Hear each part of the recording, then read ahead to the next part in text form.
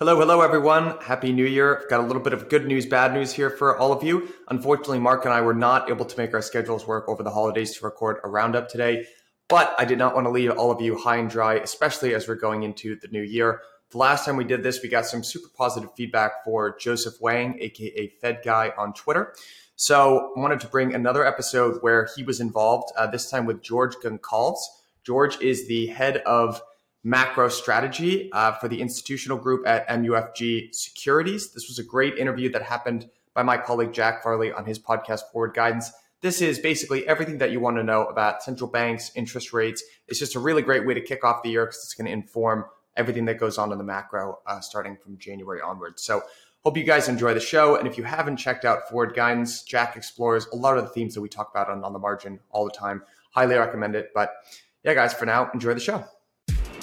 Today, we have the ultimate dream team when it comes to central banking and macro. We've got George Goncalves, head of U.S. Macro Strategy Institutional Client Group at MUFG. And of course, we have Joseph Wang, the Fed Guy himself, former senior trader for the New York Federal Reserve, author at fedguy.com, as well as author of Central Banking 101. Gentlemen, great to have you here. Great to be on with you guys.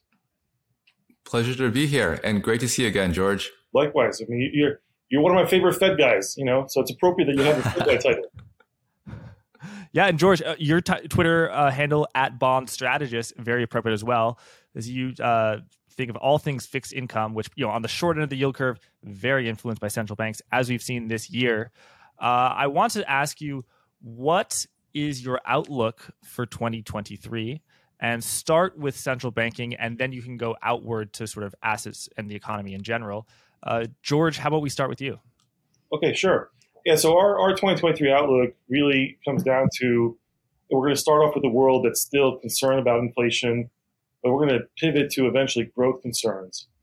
And I think that's going to be really the big kind of surprise by mid-year. I mean, inflation, we'll still be debating it. Is it cyclical, structural? But it most likely is heading lower. The question is, what is the trough?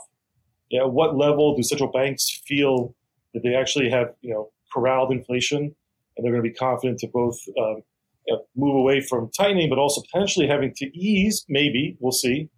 I do think the Fed, especially what we heard at the December meeting, they're committed to price stability or bust, as I call it. They're going to go for it.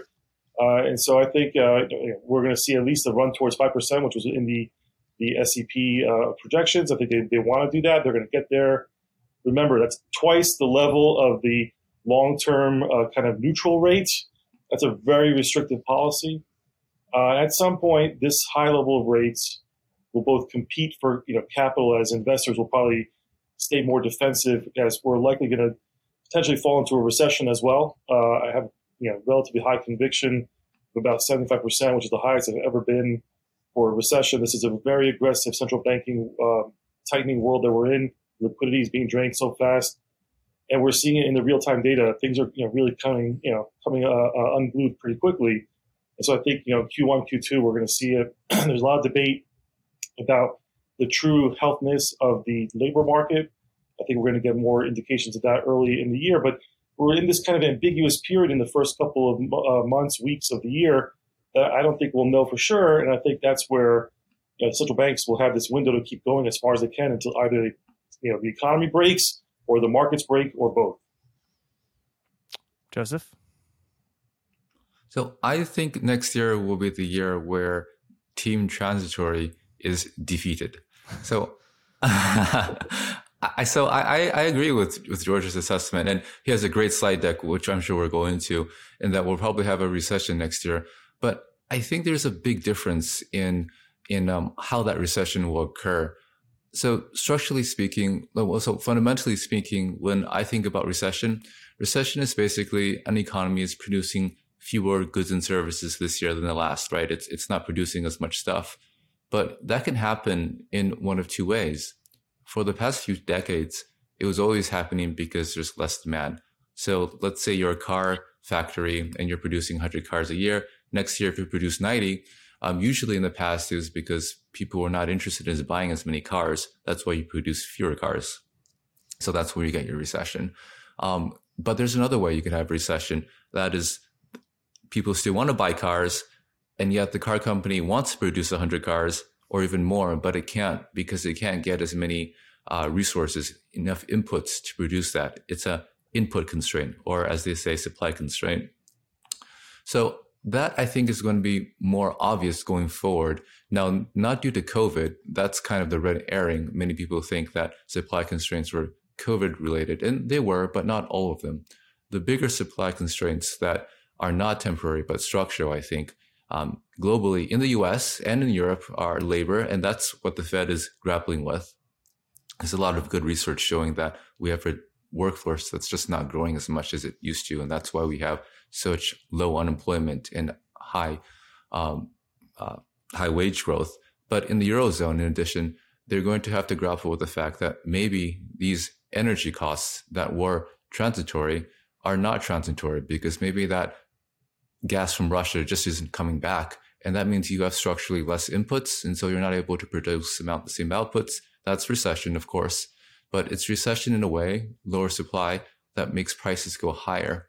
And so both of these, fewer energy and fewer employment, fewer workers, means that there's less capacity to produce stuff. So you could have a recession, but you could have one where prices remain pretty high. And I think that's just not in the market pricing at all. So I think that's probably my best guess of what will become evident next year. And it's going to be a big change from what we've been used to the past few decades. Gentlemen, at the beginning of this year, a longtime refrain from many folks, and I said it myself, entertaining the idea, was that the Fed simply can't hike because there's too much debt. Now, interest rates sit at 4.5%. It's December 2022. How would you evaluate that idea? Is it safe to say the Federal Reserve can hike? George? Look, I was equally surprised. I mean, I changed my view towards the middle of the year once we started to really see how persistent inflation was and how committed the Fed was to both raising rates in a very aggressive manner. Kudos to Joe. I mean, we had this conversation earlier in the year. He was spot on. Going towards 4 was definitely the right trajectory. So, good work there, Joe. But I do think, one of the reasons why I think many in the marketplace and just in investors at large, have been skeptical of a Fed that would really, deliver on tightening versus just easing. We've lived in for the last 15 years, a low rate environment. The central banks, in theory, always had the markets back. And, and there was, how many memes were out there about, printers go burr, and just the amount of QE that took place during that time frame, especially post-COVID. And so it was understandable why there was a very healthy level of skepticism by the broader markets that the Fed wouldn't raise or dare to raise rates this aggressively, and also the concern that something would break along the way. And perhaps it's the nature of the fact that there's still a lot of liquidity in the system. There's still people that are still with the kind of buy the dip and FOMO mentality that have not really allowed repricings to take place this year. We've had a decent correction in risk assets, but not as much as maybe one would have thought. At least I would have thought if the Fed has raised 425 basis points in a matter of 7 instances. That's very aggressive, as you're seeing here on this chart here. This is the fastest one, barring the 1970s, which is a completely different period. In modern day finance, this was the fastest, most aggressive Fed in an environment that we do have high debt loads. One of the benefits for the U.S., of course, being that a lot of this debt has been fixed, both in the housing market as well as in the corporate sector. The corporates were, smart and pre-funded a lot of their issuance during the COVID lows in rates as well as the tights and spreads. But that's all backwards, right? And now going forward, if the Fed is truly committed to getting rates towards 5 or maybe higher, and they're going to keep them there, this is where the rubber hits the road. Yeah, this is absolutely a brilliant chart, George. The y-axis is the cumulative basis points, where 100 basis points is 1%. And the x-axis is the hike count, which is, I guess, the FOMC meeting at which they are hiked. Interestingly enough, I think if the x-axis were months instead of hike count or years, it would be even more drastic, because December 2015, when that hiking process started, they went very slowly, and I think there were FOMC meetings where there weren't hikes. So yeah, this is a extremely rapid pace of hikes. Joseph, yeah, how would, having been at the Federal Reserve, how does the Federal Reserve think about how rate hikes slow down the economy and fight inflation? Do you think that the Federal Reserve, is Jay Powell looking at this chart, or just the chart of the Fed funds rate and say, "Damn, we did a good job this year," or do you think he says, "Wow, still a lot of work to be done"? I think he looks at PCE and CPI and at 6-7%. I don't think he's giving himself kudos yet. Yeah, that's inflation metrics. Yeah. So the Fed has been pretty transparent. When Jay Powell is asked how he thinks that monetary policy affects inflation, he talks about 3 channels. He talks about, of course, financial conditions, so things like the wealth effect. So people feel poor, financial conditions tighten, equity markets down. He talks about its impact on interest rate sensitive sectors like housing. And on those sectors like that, any sector where people have to borrow money to make purchases is strongly affected by interest rates. So it's housing, and that's autos to some extent as well. A lot of people buy autos on loans, and also through the exchange rate. So if you have a stronger dollar, according to some economic theory, let's say maybe stuff that you import becomes cheaper. It's not actually like that in practice, because most things are already invoiced in dollars, but that's how they perceive it, it seems. So I share George's surprise that we got so far and nothing really seems to have happened. If you think back our last tightening cycle, and let's say we got to about almost 2.5, almost 3. And at that time, I think it was about 2018, Q4, the equity markets were falling apart. There was no Christmas rally that time. It was just selling every day. And yet here we are much higher, and nothing seems to have happened. Maybe, as George suggests, that it really is just a lot of liquidity in the system. Maybe investors are, I guess, positioned differently, so they're not as vulnerable to things like that. I'm not sure, but it does seem like the financial system is a lot more resilient this time. Now, about your point about the level of debt in the system, I think something to keep in mind is that a lot of the debt is public. And so the government obviously doesn't really care what interest rate they pay. And a lot of it, as George mentioned, is also fixed. So if you are a homeowner, your mortgages, for most people, are around 3% or less. And so you're not really affected by higher interest rates. In fact, as inflation becomes high and as wages rise, that debt burden becomes even more easy to service. So you're not really affected by all what the Fed is doing. Right. And I think the point about duration is such a key point, how if you're borrowing and you're, let's say, borrowing money overnight, as Lehman Brothers did against its shaky collateral in 2008, you're vulnerable to interest rates going up, or in the case of Lehman Brothers, just people haircutting down their collateral. But the bubble, the debt orgy of the past 2 or 3 years has been so immense that so many corporates have financed themselves with long-term debt at very low rates.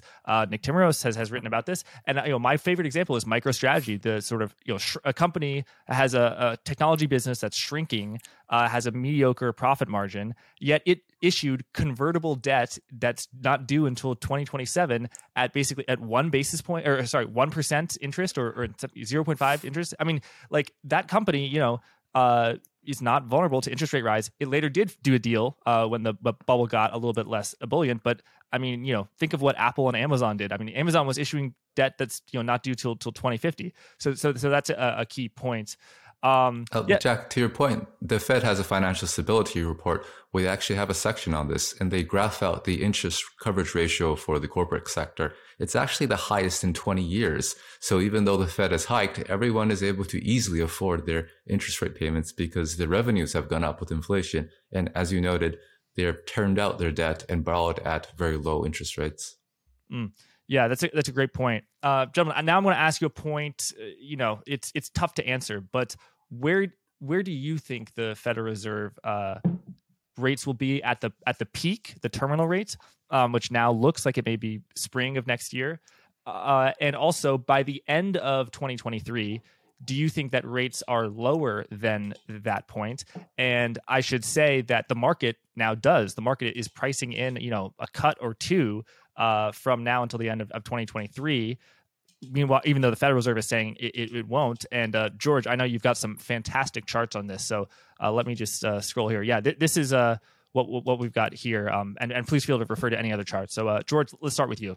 Let's look at the dots. I mean, the dots obviously is a favorite pastime of all of ours. I'm sure Joe will relate to that as well.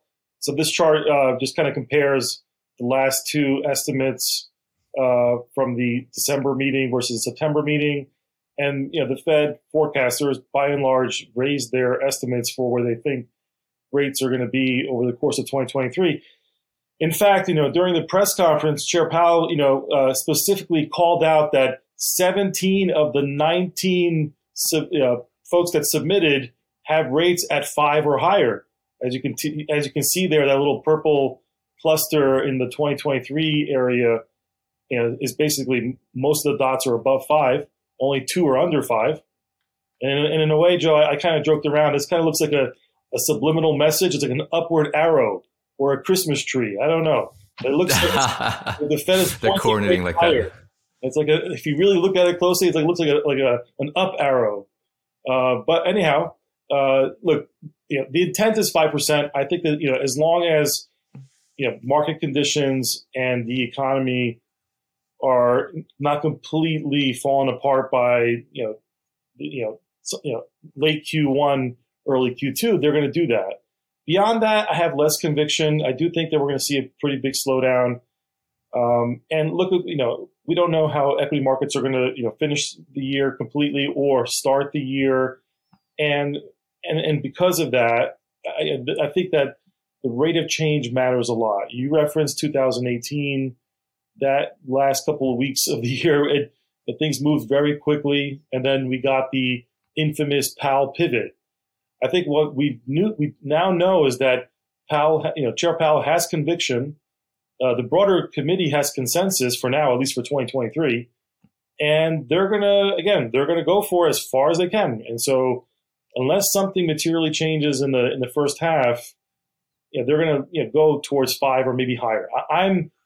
I'm around that level as my official forecasts. For the end of the year, I do have rates heading lower because I do think something will break either in the more levered part of the economy, and I do think that the housing market is really going to be suffering here. It might not be an issue for those that have locked in rates, and I agree with that, but it does impact overall mobility. It does impact people that do have to sell for whatever reasons, of either their life changes or they have new jobs. All of that will, I think, on the margin, reset the price of housing, and rates are going to be a big hurdle for many folks. So we're going to see housing really subtract from growth next year. The auto sector is going to really get hit as well, and the non-financial type bank entities that are out there that have benefited from zero rates for such a long time period, they're going to have a hard time operating in a rate environment of 5%. So I feel like that's all coming. It just hasn't happened yet. Doesn't mean it won't. And I think by the summer, end of next year, we'll see enough weakness at the end. Also, inflation, I think, will be heading towards the upper 3s, maybe low 3s by the end of the year. At the Fed can move from 5 back down to 4 or so. But yeah, like George says, they're trying to send a very strong message. I think the FOMC sees that the market doesn't believe them. So whatever the FOMC says, the market is discounting pretty heavily, thinking that they're going to cut rates next year and very rapidly in 2024. And so at least one person there is trying to send a message that they don't want the markets to think that way. And the way the Fed acts is that a lot of it is how the market perceives. So if the Fed says something and the market perceives it to be hawkish, then it actually gets priced into the market, and then monetary policy works. People face these higher rates and the economic activity slows down. But if the Fed says something hawkish and everyone in the market's like whatever and starts pricing rate cuts, then financial conditions ease. The economy actually doesn't face that stricter monetary policy. And so the Fed is not able to achieve its goals of slowing the economy down. So that's kind of the dilemma. And I think sometimes part of the reason why the Fed has to, quote unquote, over tighten, just so the market because if they don't do that, the market always discounts what they're saying. I think that the challenge for the Fed next year is really going to be political, because on the one hand, they have their full employment mandate, and on the other hand, their inflation mandate. It seems like there's a lot of political support to be a bit more dovish. I mean, right now we're at multi-decade unemployment levels, and you have angry letters from people like Senator Warren telling the Fed not to destroy jobs. And you have Brainerd, who was a well-known dove in second in command. But if the labor market remains strong next year, and it could, because we have a labor force that's not growing the way that it used to, I think that gives cover for the Fed to remain higher for longer, as they expect. So it will really come down to just how much the labor market softens. And as Paul has suggested, my own view is that it will remain stronger than the market expects, because so the Fed has been doing some work on demographics, and it's really striking that, so if you look at projections of the workforce pre-pandemic, so in 2020, compared to what the workforce is today, there's a difference about 3.5 million. So we have 3.5 million people less working today than was projected a couple of years ago. So that's largely due to early retirements, and people who are retired not coming back to the workforce. That's not going to be fixed. So that suggests to me that the labor market could stay tight. What's going on, guys? Want to give a quick shout out to this episode's sponsor, Curve. They are the one-stop shop credit cards that helps you take control of your personal finances. Here's the reason I personally love this company. These guys are all about helping you manage and maximize your personal cash flow. We have been talking for the last couple months about everything that the Fed is doing with raising interest rates. Obviously, no one's got a crystal ball. This is not financial advice, but I think it makes sense more than ever now for companies to be managing their cash flow, and for you as an individual to be managing your personal cash flow as well. Curve makes it super, super easy to do that. Even I can do it. As the technological Philistine, they aggregate all of your spending information in one place. They make it super easy to plan. But they actually go one step further than that. They have a very cool feature called Go Back in Time, which allows you to switch payments from one card to another. So if you have an unexpected expense crop up, boom, you can move that over to your credit card, free up some cash. Or maybe you learned too late that you could have earned more rewards by spending on a different card. Boom, Curve has you covered there too. And the last thing that I'll say is, if you click the link at the bottom of this episode, you'll get $20 in Curve cash, but you'll only get that if you click the vanity link at the bottom of this episode. Plus, that gives me the credit as well. So thank you, Curve. I appreciate you caring about cash flow. Guys, click the link at the bottom of this episode. Tell them I sent you. I think George says, his base case is very slightly above 5%. Where are you thinking in terms of how high the Federal Reserve gets? And then I'd love to get into path dependency about, is it going to be 50? Is it going to be 25? Because you guys know I love to play that game. No, I agree with George completely. I think they'll get to around 5%. I suspect my best guess is that they're able to stay there longer than the market expects, because as I mentioned, the labor market there's a structural shortage of labor, and so that will keep unemployment low and wages high. Yeah, George, you've got this fascinating chart about how the Fed's hiking now could be a classic boom bust cycle in terms of the Federal Reserve being behind the curve. They tighten too much and the economy sort of deteriorates significantly. In other words, Powell is wrong that the biggest risk is of not tightening enough, and that if they over tighten, there could be a severe recession. Tell us about this, and what are we seeing on the chart? Sure. So this chart actually has a couple moving parts to it, and it's really, it's a combination of the boom of the reopening, which you see here with the black line on the GDP, shooting higher in the middle of 2021, and since then we've been, seeing growth decelerate throughout the whole time period.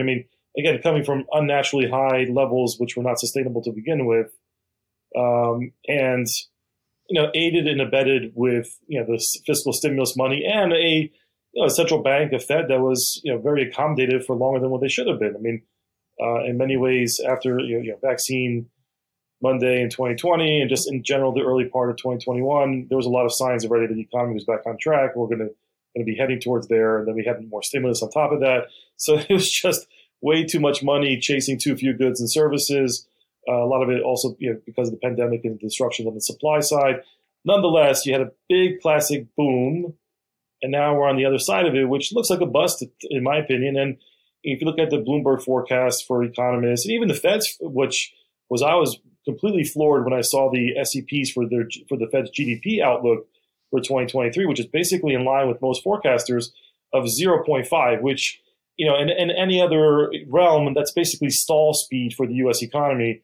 The plus or minus standard deviations around your estimates, you can be at 1.5%, you can be at negative growth. So that's as close to a recession call from the Fed as I've ever seen one. Whoa, George. That's not a recession. That's what we call very slow growth. It's not going to be a boom time, but it's not a recession. It's very slow growth.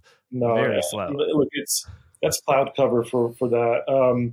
It's close enough to a recession, if not a recession, because you might have a couple quarters that are deeply negative, and then it all averages out. That's besides the point, right? I mean, we know it. The Fed knows it as well.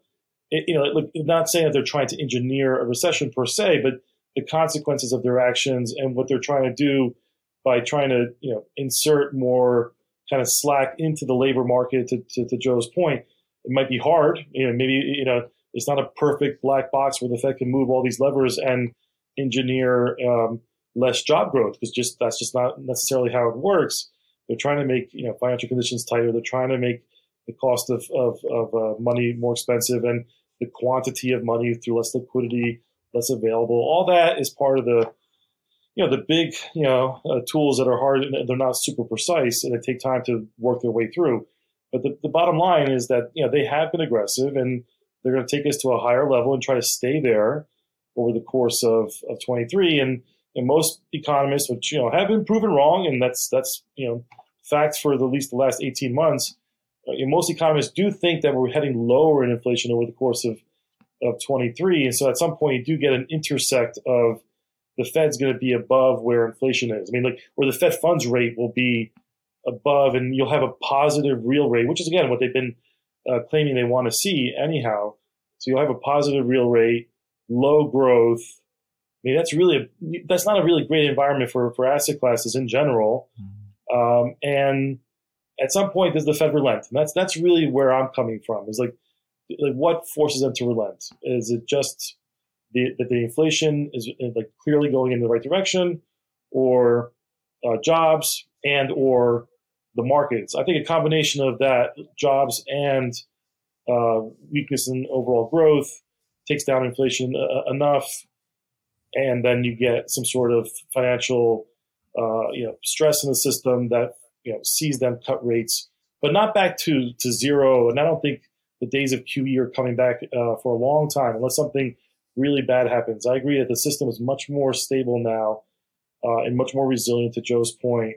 And so we're basically seeing a textbook recession engineered by the Fed, and the weaker credits and the weaker firms are going to be the ones that are going to have to live, see if they can survive through that. And if they can't, it's just the natural kind of process of the order of business. Right. Thanks, George. And when you say a natural recession, what do you mean? Because, two of the most conspicuous recessions in my lifetime were 2008 and then 2020. But it's my understanding that those are actually not what you mean by natural recessions, right? Oh, yeah. I mean, those are unique in so many different ways, which we don't have time to go through. But I mean, obviously, one being a health-driven global pandemic that disrupts everything.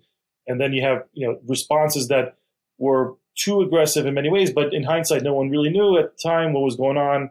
And so you had, both policymakers on the fiscal side and monetary policy side overdo it. And then it's led to the problems that we're dealing with today. And then 2008 was a culmination of many years of both financial deregulation and a system that was not really set up to survive, really big shocks. And it clearly showed, and the Fed had to come to the rescue there too.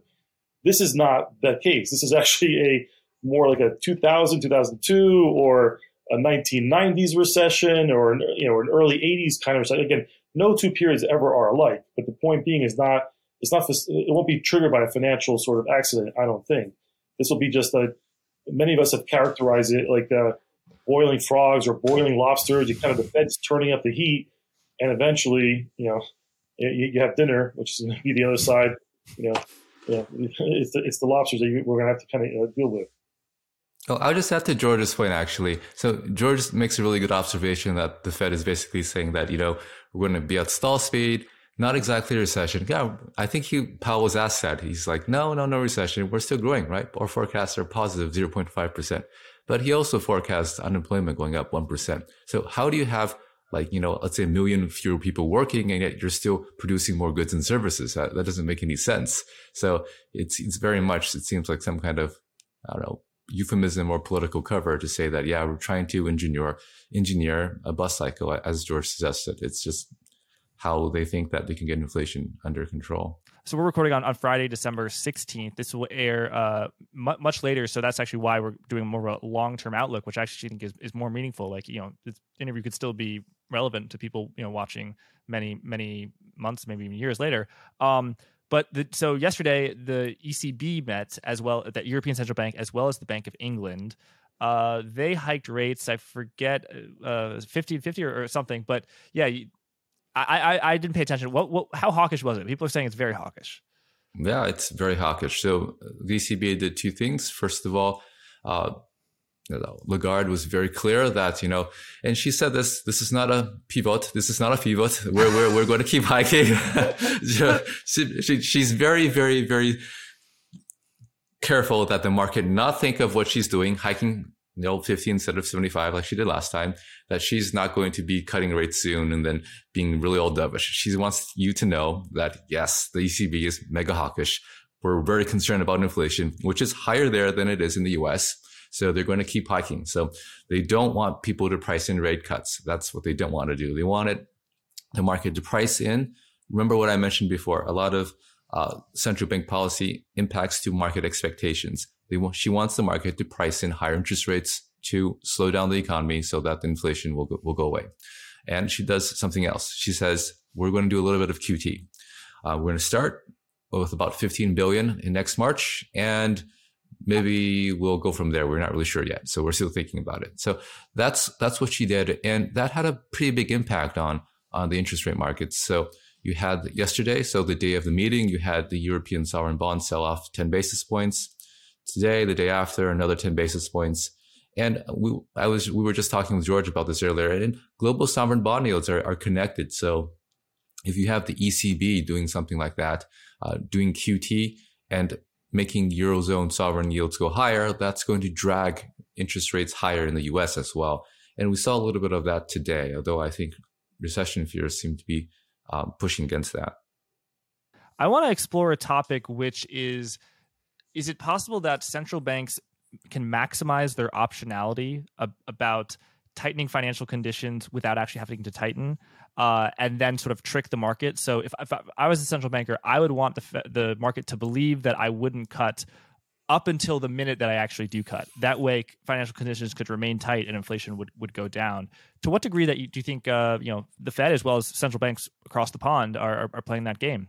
George, and then Joseph. Sure. I mean, look, I think the official forecast that we got from the SEP is a version of that sort of forward guidance. I mean, and the fact that the messaging has been consistent. And I think that one thing, and I'm sure Joe will agree to this, is that the Fed is very collegial, and in general, at the committee level, it's not like we get a lot of dissent. I mean, whereas in like the BOE's case, there's a lot more kind of pushback, and there's more chances for some members to actually dissent more often.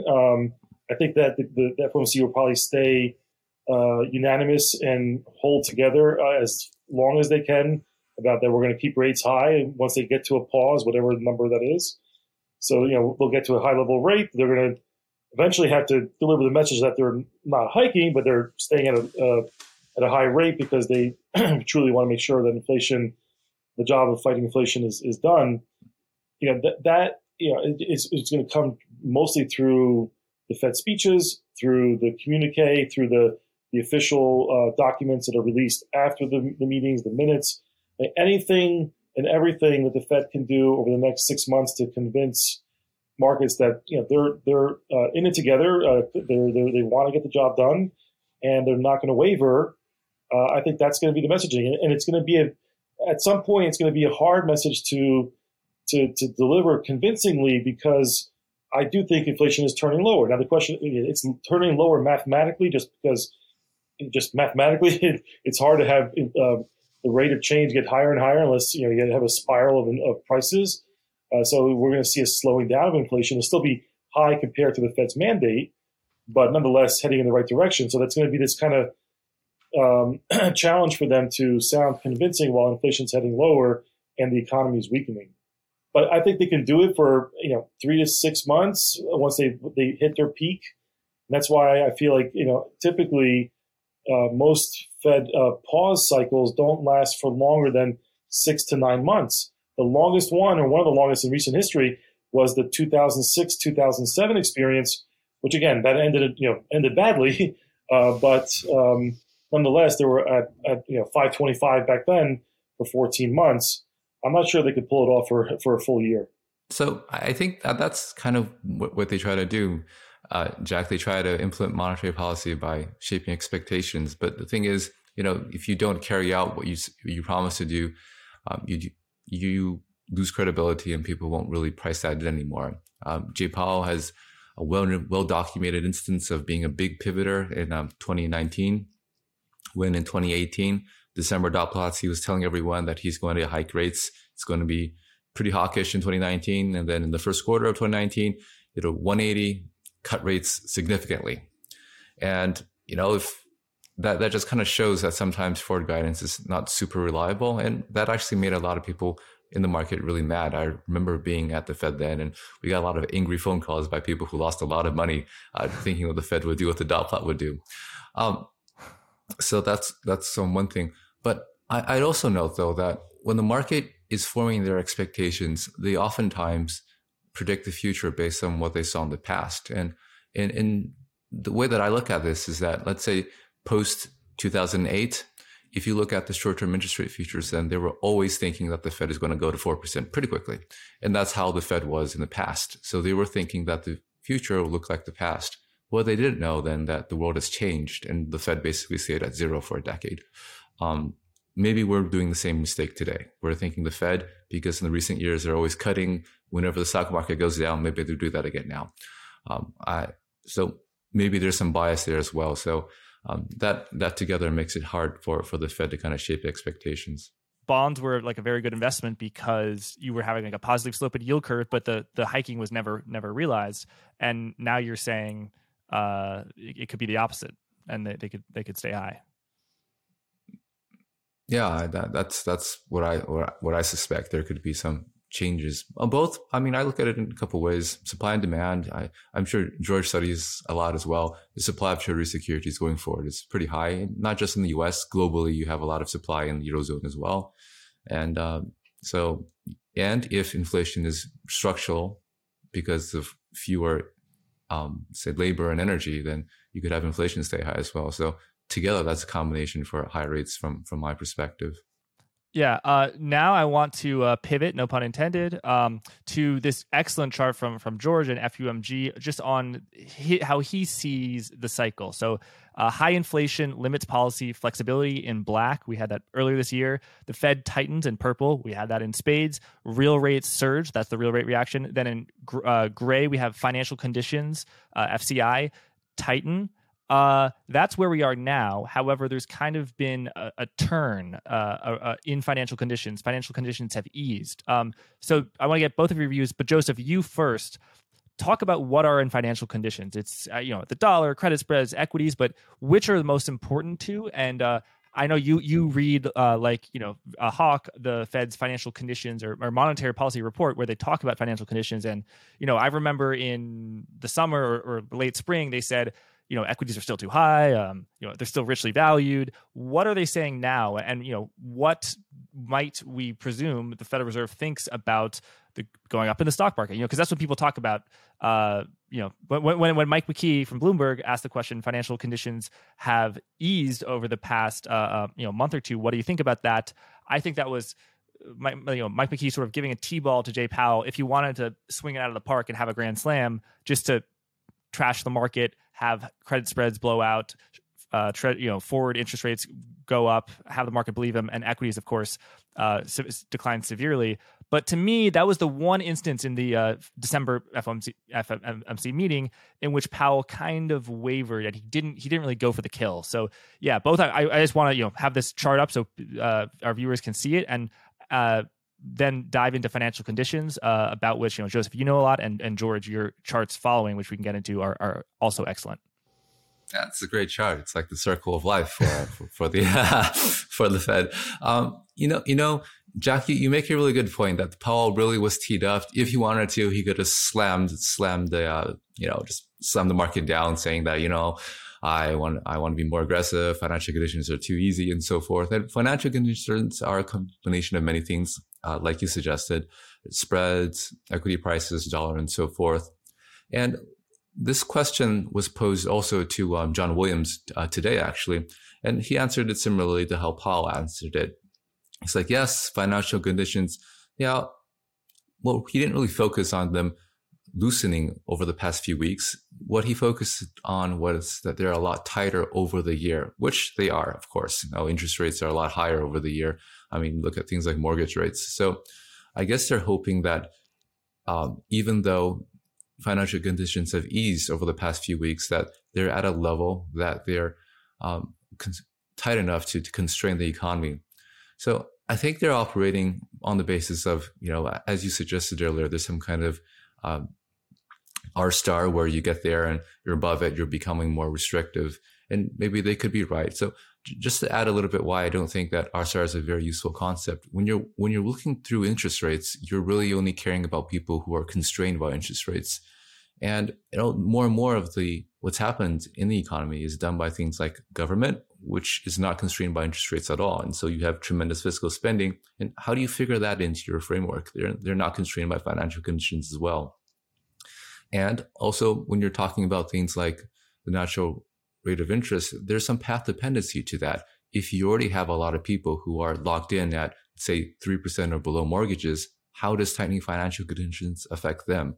So it's going to be a big experiment to see how that framework works going forward, because of these concerns that I've mentioned. But if they're right, then yeah, financial conditions are loosening, but they're still really tight, and maybe they're tight enough to bring inflation down. And certainly there's evidence that suggests inflation is abating. Yeah, look, I'll pick up on some of the things both Joe said and then what you said at the beginning, Jack, that that in the press conference, FCI did come up a number of times by some of the reporters asking questions. But even in the opening remarks, Chair Powell did mention something. He did say it's important that over time, they, meaning financial conditions, reflects the policy restraint that we're putting in place in order to return to 2%. I mean, Joe will, I think, attest to this. That's as nice of a way of saying, hey, market, please listen to us. We are trying to tighten monetary conditions. That's the most polite way that the Fed and Chair Powell could have said it, but they were clearly sending a message, maybe not going for the kill, to use your language, but that he literally was being upfront that we're kind of perplexed. We've raised rates again, 425 basis points. We're really fast at doing it, and oh, by the way, we're doing QTs as well. We're doing quantitative tightening, and yet the market hasn't really embraced it, or in the last couple of weeks and months have gone the other way. And he also mentioned that there's like short-term factors that might at times see financial conditions operate to other devices or other stimuli. Nonetheless, I do think they want tighter monetary conditions and ultimately for that to impact financial conditions and then impact the wealth effect, which will then really take away some of the sort of pressure on the economy. We can kind of skip along. One of my favorite slides is this slide in here on page 24, which looks at the 12-month change in the S&P 500's market cap. That's the black line. The red line is the 12-month change in consumption as a kind of a growth factor, because we're always growing. The economy is always producing stuff, and we're always seeing some sort of growth factor.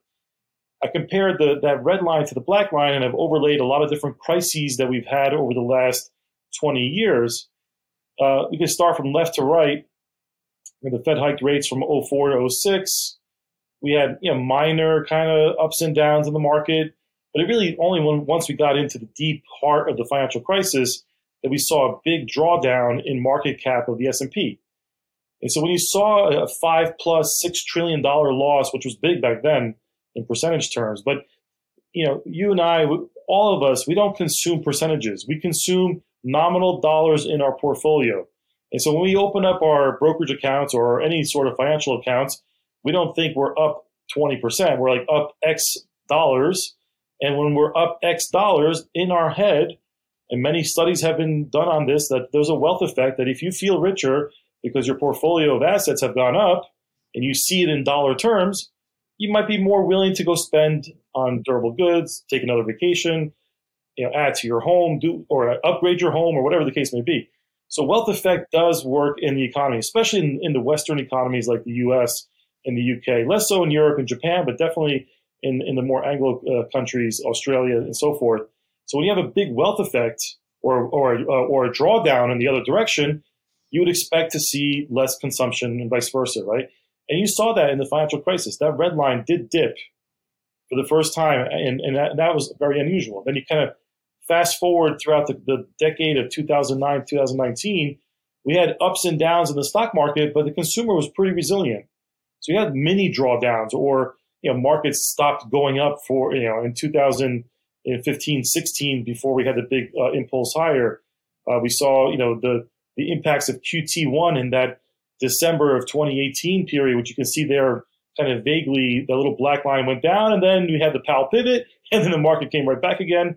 Then, of course, we had the COVID shock, which both impacted directly consumption because it was things were offline, and you had a big drawdown in the stock market for just 3 weeks, and then we saw the stock market more than double in the course of 12 to 15 months.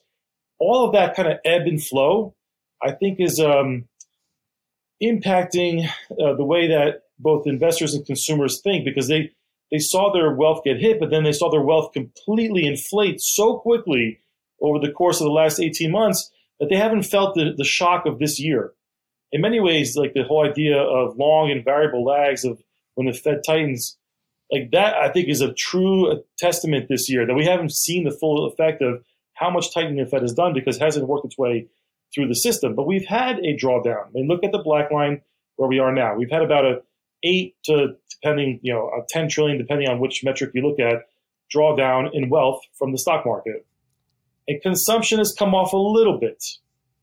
I argue that, if we stay at these more depressed levels in the stock market, or potentially head lower, and if we actually do fall into a more proper recession and then corporate earnings get hit and you get the kind of natural recession, I think that at that point, people look up at their portfolios, they look up at their overall wealth and their outlook, and they're like, oh, maybe I'm not that wealthy. Maybe I'll consume less, hire less people. And that's the way it should work. And it's going to be a huge experiment over the next 6 to 9 months. This is really what the Fed is getting at, I think. This wealth effect is particularly sensitive for companies in tech, for example, because one of the ways that I think about this, the tech companies basically hire people and pay them in stock. So they basically print stock, and that's their currency. And so when their stock price is high, they can go out and they can lavish these, catered lunches and go out and hire a whole bunch of people. And now that their stock is lower, well, in a sense, their money printer is running out. So they're having layoffs and they're cutting back. So there's definitely that wealth effect that feeds through into the economy. Yes. And, to the extent that people were quitting their jobs so that they could day trade SPACs because they made so much money day trading SPACs and they were spending a lot of money. So not only were they spending more money, but then the labor pool is smaller, so wages go up even more. Now that the stock market is falling and day trading SPACs has not done you well, unless you've been short, so now people are less wealthy and they might go back to work. George, I love this chart. I think the black line is the S&P 500, which is only stocks, but then there's also the world of bonds, where the destruction there has been particularly noticeable. If you invest in like 30-year Treasury bonds, you're down close to 30%, and if you did ask a month or 2 months ago, it was even more. How much do you think that plays a role in the wealth destruction, or is it only stocks? I think they both play a role. I mean, it's the classical issue of the 60-40 bond portfolio did not work this year. Bonds typically were a hedge, but they were a hedge because rates were declining all throughout the last 30, 40 years. And there was enough of a starting point at each economic cycle that if, stocks went down, typically those in the recession and bonds would rally. This time we had the opposite happen. We had rates start from a very historical low, the Fed aggressively combating inflation, and all asset classes that were sensitive to rates got hurt, and bonds could not escape that. And in fact, depending on which measure you look at, it was the worst bond market year in history, or at least in decades, if you don't go back into the 1700s or whatever it is. But and then people were not trading, hopefully, like that. But all joking aside, this was one of the most challenging environments for the bond market. I think that investors typically still look at the wealth effect of growth companies and the impact to their equity side of the portfolio more than their bond side of the portfolio. Even though they lost money, they're upset about the hedge didn't work. But I don't necessarily think people view their bond portfolio as a total return asset class that makes them spend more. It's usually, if they're in high growth sectors in the corporate side, which is equities, that's usually what kind of translates into more, upside, right? So I think they usually are viewed separately, but of course this year it didn't help that both went down. Right. Thanks. I want to now ask about just a pure impact of interest rates, but particularly the yield curve on risk assets. And George, you've got this phenomenal chart we're showing now of the S&P 500 in black, the Fed funds rate in gray below it, and then an interest rate spread, the 2-10 spread, so the 10-year Treasury minus the 2-year Treasury yield in purple. And when that yield is, as it is now, below the black line, it's negative, that is an inverted yield curve, which of course is a warning that a recession is on the way, although it doesn't mean it's coming overnight. And as you said, the time that you should actually be on full alarm, it's code red, is actually when the inverted yield curve starts re-steepening. So explain that theory to us, and why it happens, and also how it shapes your sort of outlook on risk assets and perhaps other assets too. That's right. So this is one of the reasons why investors are viewing that, if we get to a pause and the economy can handle these higher rates, so long as the Fed's not cutting rates, because when they cut rates means something broke, again, either in the economy or the markets or both. So if the Fed starts cutting rates or the curve, or if the bond market starts to anticipate that this recession is very much here and coming very soon, and then bond market starts to re-steepen the curve on its own before the Fed even cuts, which has happened before too. When that starts happening, that is the early warning signal that we're either in a recession or going into one pretty soon, and that's obviously not great for corporate earnings. And so the shape and the speed of the curve shifts are super important. We've had these kind of very smooth, long cycles, as you can see from the 1990s, really up until 2020. Up until 2020, 2021, it did feel like all curves were kind of natural. So in the sense that the Fed cuts rates, the curve steepens. You see that with those pink shaded bars that I put on there. So the Fed funds rate goes down, which is that gray line. And then the curve was steepening. Initially, there was a bull type steepening that happened in the 1999 through 2001 period. But all throughout that 2000, 2002 period, stocks were heading lower. They just didn't matter. It didn't matter. The Fed was easing. The Fed was easing because things were getting worse. And I think people forget that. That was the classical kind of recession that I was referring to earlier. Then we had the financial crisis, which was much faster. The Fed cut quicker. We, again, also had a pretty big bull steepening while that was happening. And then from 2009 again through 2019, the curves just got flatter and flatter. There was one instance of a bear steepening that happened around the taper tantrum in 2013. But outside of that, it literally was always on a flattening posture because, A, the Fed had rates at zero for a long time, and then there was a reach for yield. And then when they did decide to hike rates, they were very glacial about it, and then rates didn't move across the curve. It was mostly just short-term rates that went up. And then you got to where we are now, and we only maintained steepness for literally a year, right? You see that the curve steepened out of the pandemic, out of the reopening, and then it completely reversed course and has been flattening ever since. That power flattening, both from long-term rates not rising as much as they should, as well as short-term rates rising because of the Fed, that's where we are now. Going from here, like how much further inversion can we really get before we get that steepening move? And I think that is the $1 trillion question. Like, and then that ties back to, does that eventually force the Fed's hand, and eventually we do get cuts at the end of the year? Right. And George, this excellent chart goes back to 1991, and there are no examples of the yield curve, I think, getting more inverted than it is now. And if it's at 80 basis points of inversions, 2s, 10s, that means the Fed is pivoting in a matter of weeks. But the next chart goes back to the 1970s, and it shows yield curves can get a hell of a lot more inverted than 80 basis points. Yeah, no, thanks for pulling this one up too. This chart actually goes back to the 60s, and I'm using the 3s, 10s curve because we did not have a 2-year Treasury before 1976. So we've had a longer historical 3-year security than we've had a 2-year security, just for the history buffs out there. But you can look at it in the same vein. The 3s, 10s curve is a big, broad curve. And the point of this chart, what I've been referencing with investors over the course of the year, is that look at the different regimes that we've been in. This is what I was saying to before. Like from 1990 basically to 2020, we've had these kind of steeper curves, but very big curve environments where they would steepen and then start to flatten and then steepen again and then flatten. Whereas pre-1987, pre the stock market crash, from the 1960s to the early 80s, we had a very hyperactive curve. So the bottom part of that chart shows you the curve correlation, volatility, just from a standard deviation perspective. And you can see that the curve was much more volatile from the 1960s to the early 80s than it's been since in the last 20, 30 years.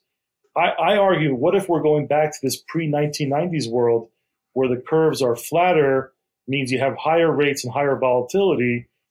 In a world of higher rates and higher volatility means we're going to be more inverted at times. And that requires a higher risk premium because investors just don't know this. Like, there's not less certainty about the future. You may have a more activist central bank. They're cutting and raising. They're not going to go back to QE as quickly. They're not going to go back to zero as quickly. They may have to. They may make a mistake and have to raise rates again. And so if you had that kind of more activist central bank world, you have a curve that moves around a lot more, but stays flatter and volatility is higher. That requires more risk premium for every asset class.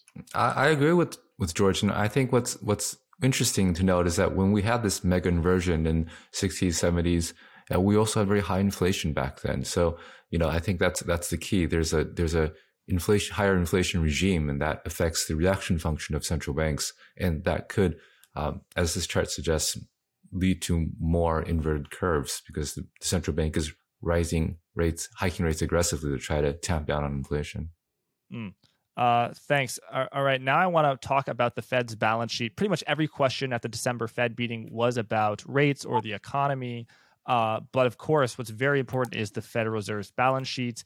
It buys assets, treasuries, mortgage-backed securities from the commercial banking system when it's doing quantitative easing, when it's doing quantitative tightening, which it's doing now at a level which is theorized to hit $95 billion per month starting September.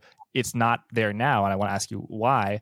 The Federal Reserve is not selling the treasuries and mortgage-backed securities. It's merely letting those that are going to mature expire and then not buying them back. So both of you know a tremendous amount about the Fed's balance sheet. How have you thought? How have you thought of the effects of quantitative tightening so far? And also, I'm an amateur, like a lot of people analyzing this, but I'm looking at the Fed's holding of mortgage-backed securities and just the Fed's balance sheet in general, and it doesn't look like it's moving a whole lot. So both those questions. Let's start with you, Joseph, and then George. So, the Fed has this maximum limit of $95 billion, as George's chart shows. They're never going to be able to hit that because for mortgages, for example, that is in part determined by how frequently people prepay their mortgages. So when you prepay your mortgage, you take out a new mortgage to repay the old one, and the old one, which is held by the Fed, gets repaid. And so that helps them do QT. But the prepayment so far, because mortgage rates are a lot higher, have been pretty low. So they're going to fall short on their mortgage limit. It's not a target, it's a limit every year. So you're not really going to be able to do that. But with respect to QT in general, though, I think there's a good historical analogy. There's a very good podcast by Joshua Younger on Odd Lots, and he talks about historical precedent where the Fed owned a whole bunch of treasuries and was trying to get out. And that was in the 1950s when they were basically doing yield curve control. And now they wanted the market to have a bigger role. And it was a struggle back then to figure out just, how do we get people to buy all these securities? Who's going to do that? And then there was a recession around then, and that kind of bailed them out, because when there's recession, there's a lot of people who want to buy treasuries. And I think a little bit of that is happening now. There's a lot of people who think recession and then think buy treasuries, and that's putting a lot of demand in the treasury market and making QT go a bit smoother. In the latest flow of fund statistics, now throughout the year, I've been wondering who's going to be the new marginal buyer of treasuries now that the Fed is stepping out and commercial banks are stepping out. It looks like the new marginal buyer so far in Q3 has been households, and that's a category that includes people like hedge funds, private equity funds, and private trusts as well.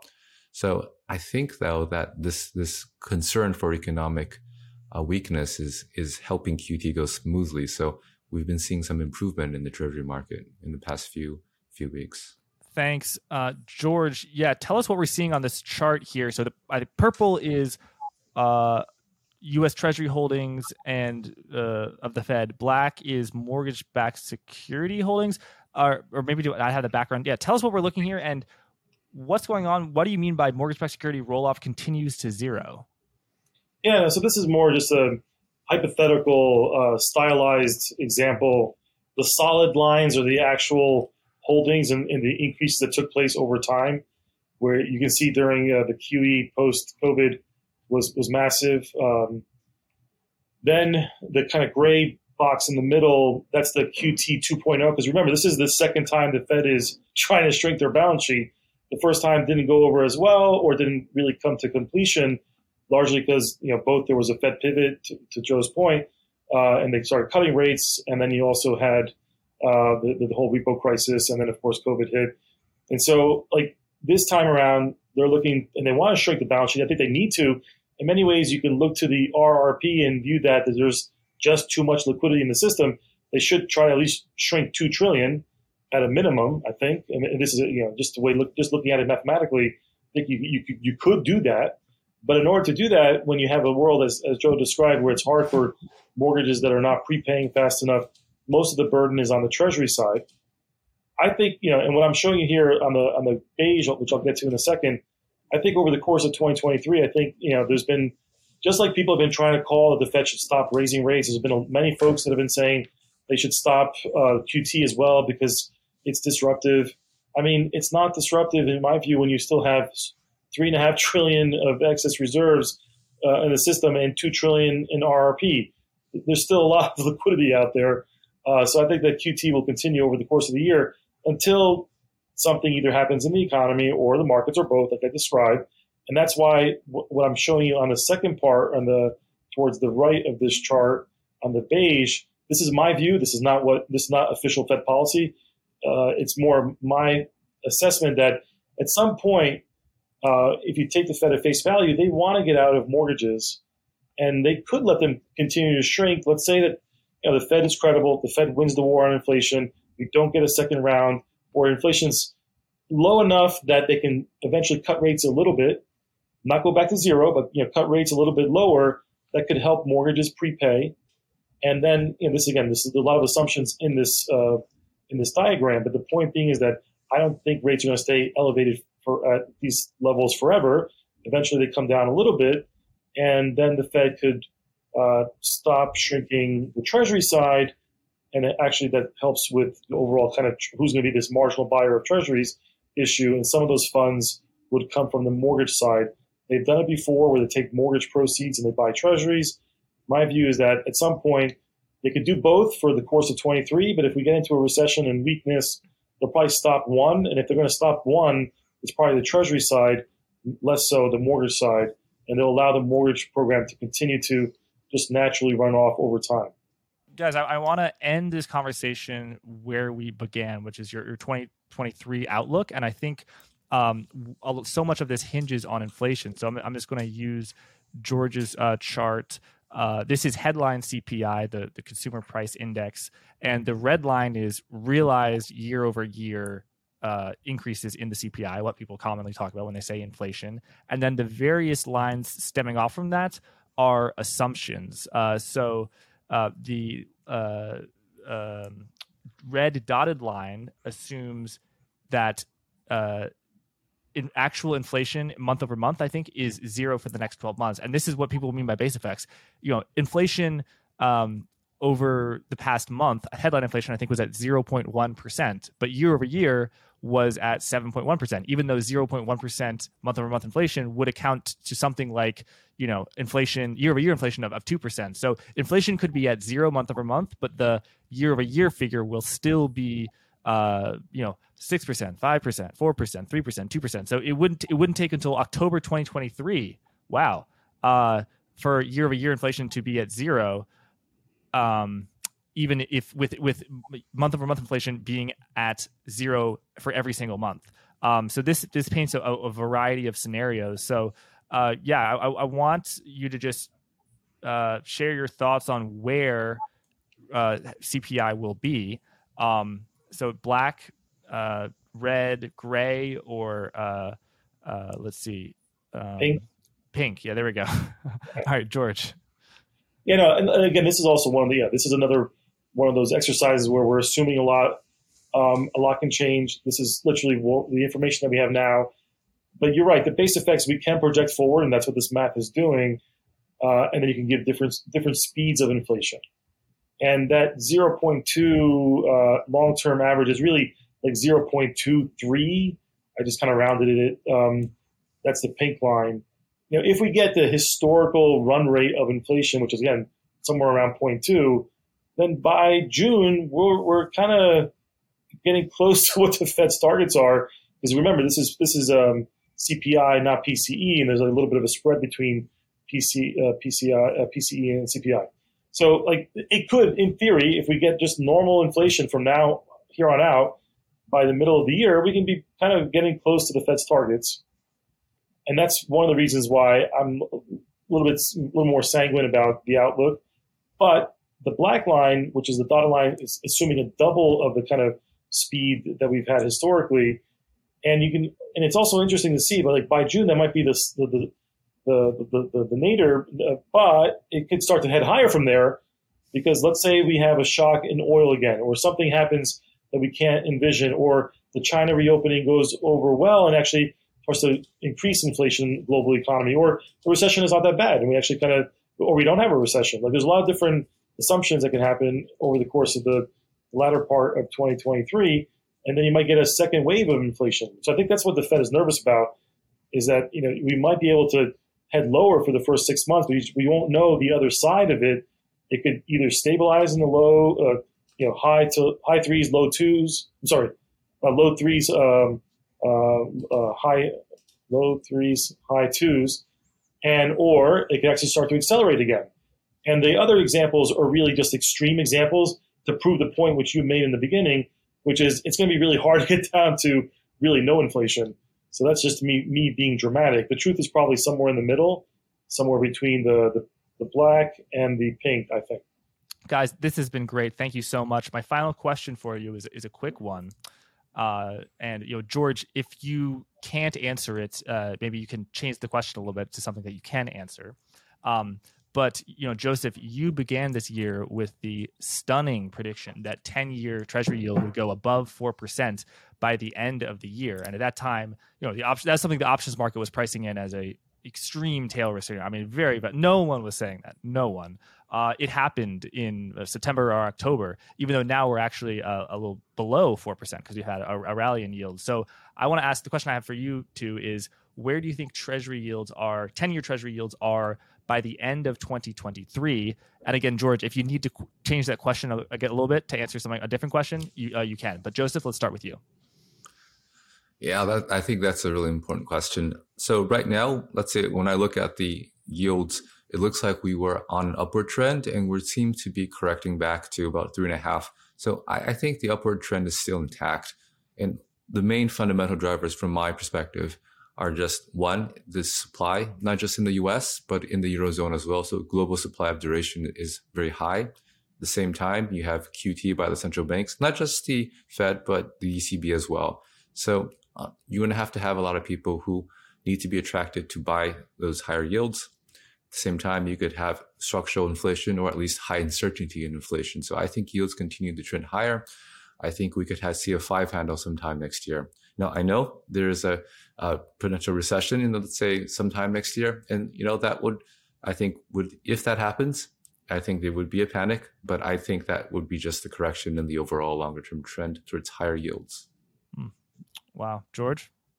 Look, so, I'm not completely against that view. The only thing different, I think, is that, and again, as I mentioned at the start, Joe did nail it, good work. But here's the thing, like, this year was the rate shock year. Next year probably will be the credit shock and risk market shock. And it's also coming at a time where people still are kind of skeptical, and they do think the Fed's going to come in and ease and save the day. And so, yes, markets have this tendency to always try to rally, more so on the risk asset side, but treasuries rally too. Now, if we move into a world where we have another year of losses, at that point, I think animal spirits finally do give way. And at the same time, because of all the supply that Joe described, which I agree, both from QT and just the need for issuance for all these sovereigns, and corporates will come back to the markets again, I think. You're going to see a lot more fixed income supply, and that is going to crowd out other investment types. And at a time where there's less liquidity from central banks, which we've been accustomed to for decades, we're going to go. This is another textbook thing we're going to have, most likely, a crowding out effect. We're going to have capital move towards these high quality liquid assets that are going to be offering relatively high yields, which we haven't seen for decades. And that higher yields will attract a lot of capital, which will make it hard for rates to really sell off, because at the same time you're going to have that recession fear in the background. So I think, in many ways, the bigger shock has happened already in rates. We can grind higher. I think we have at least one more bond market sell-off before it's all said and done. But by that happening and then having a recession very close nearby, that the capital is going to leave from risk assets and really support the bond market next year. And I think that will cap how high rates can really ultimately go. Thank you, George. Thank you both. This has been a fantastic conversation. George, your Twitter handle, if people want to learn more, is @BondStrategist. Joseph, you are @FedGuy12 on Twitter.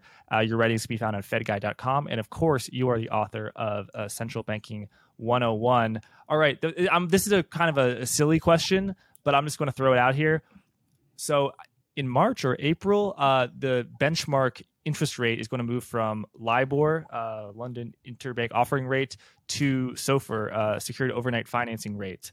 And probably everything's going to be okay. This is somewhat of a silly question, somewhat of a joke, but what are the odds of a sort of a Y2K 2000 scare of, oh my God, these hundreds of trillions of dollars worth of derivatives, it's they're now tied to this different thing, and there's a serious sort of crisis.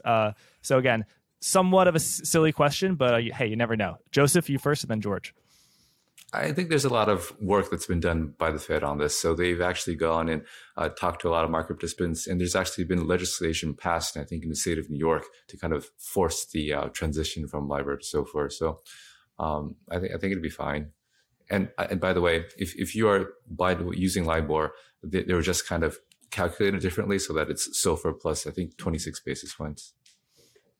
Yeah, look, that's right. There's been so much work, and it's a non-event in my opinion. I think the markets have been prepared for it, and it's not something to be really concerned about.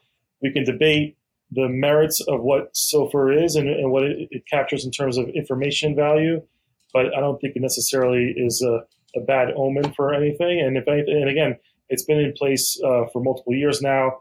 This has been like the most well-orchestrated kind of transition by the industry and by central bankers around the world. This is not just a U.S. thing; it's globally happening. This reference rate changes have been happening. So I would put that one away, Jack. Don't worry about it. All right. I can sleep safe tonight. Sleep soundly, guys. Thank you so much, and thank you everyone for watching. Have a good one. Bye, guys. See you guys.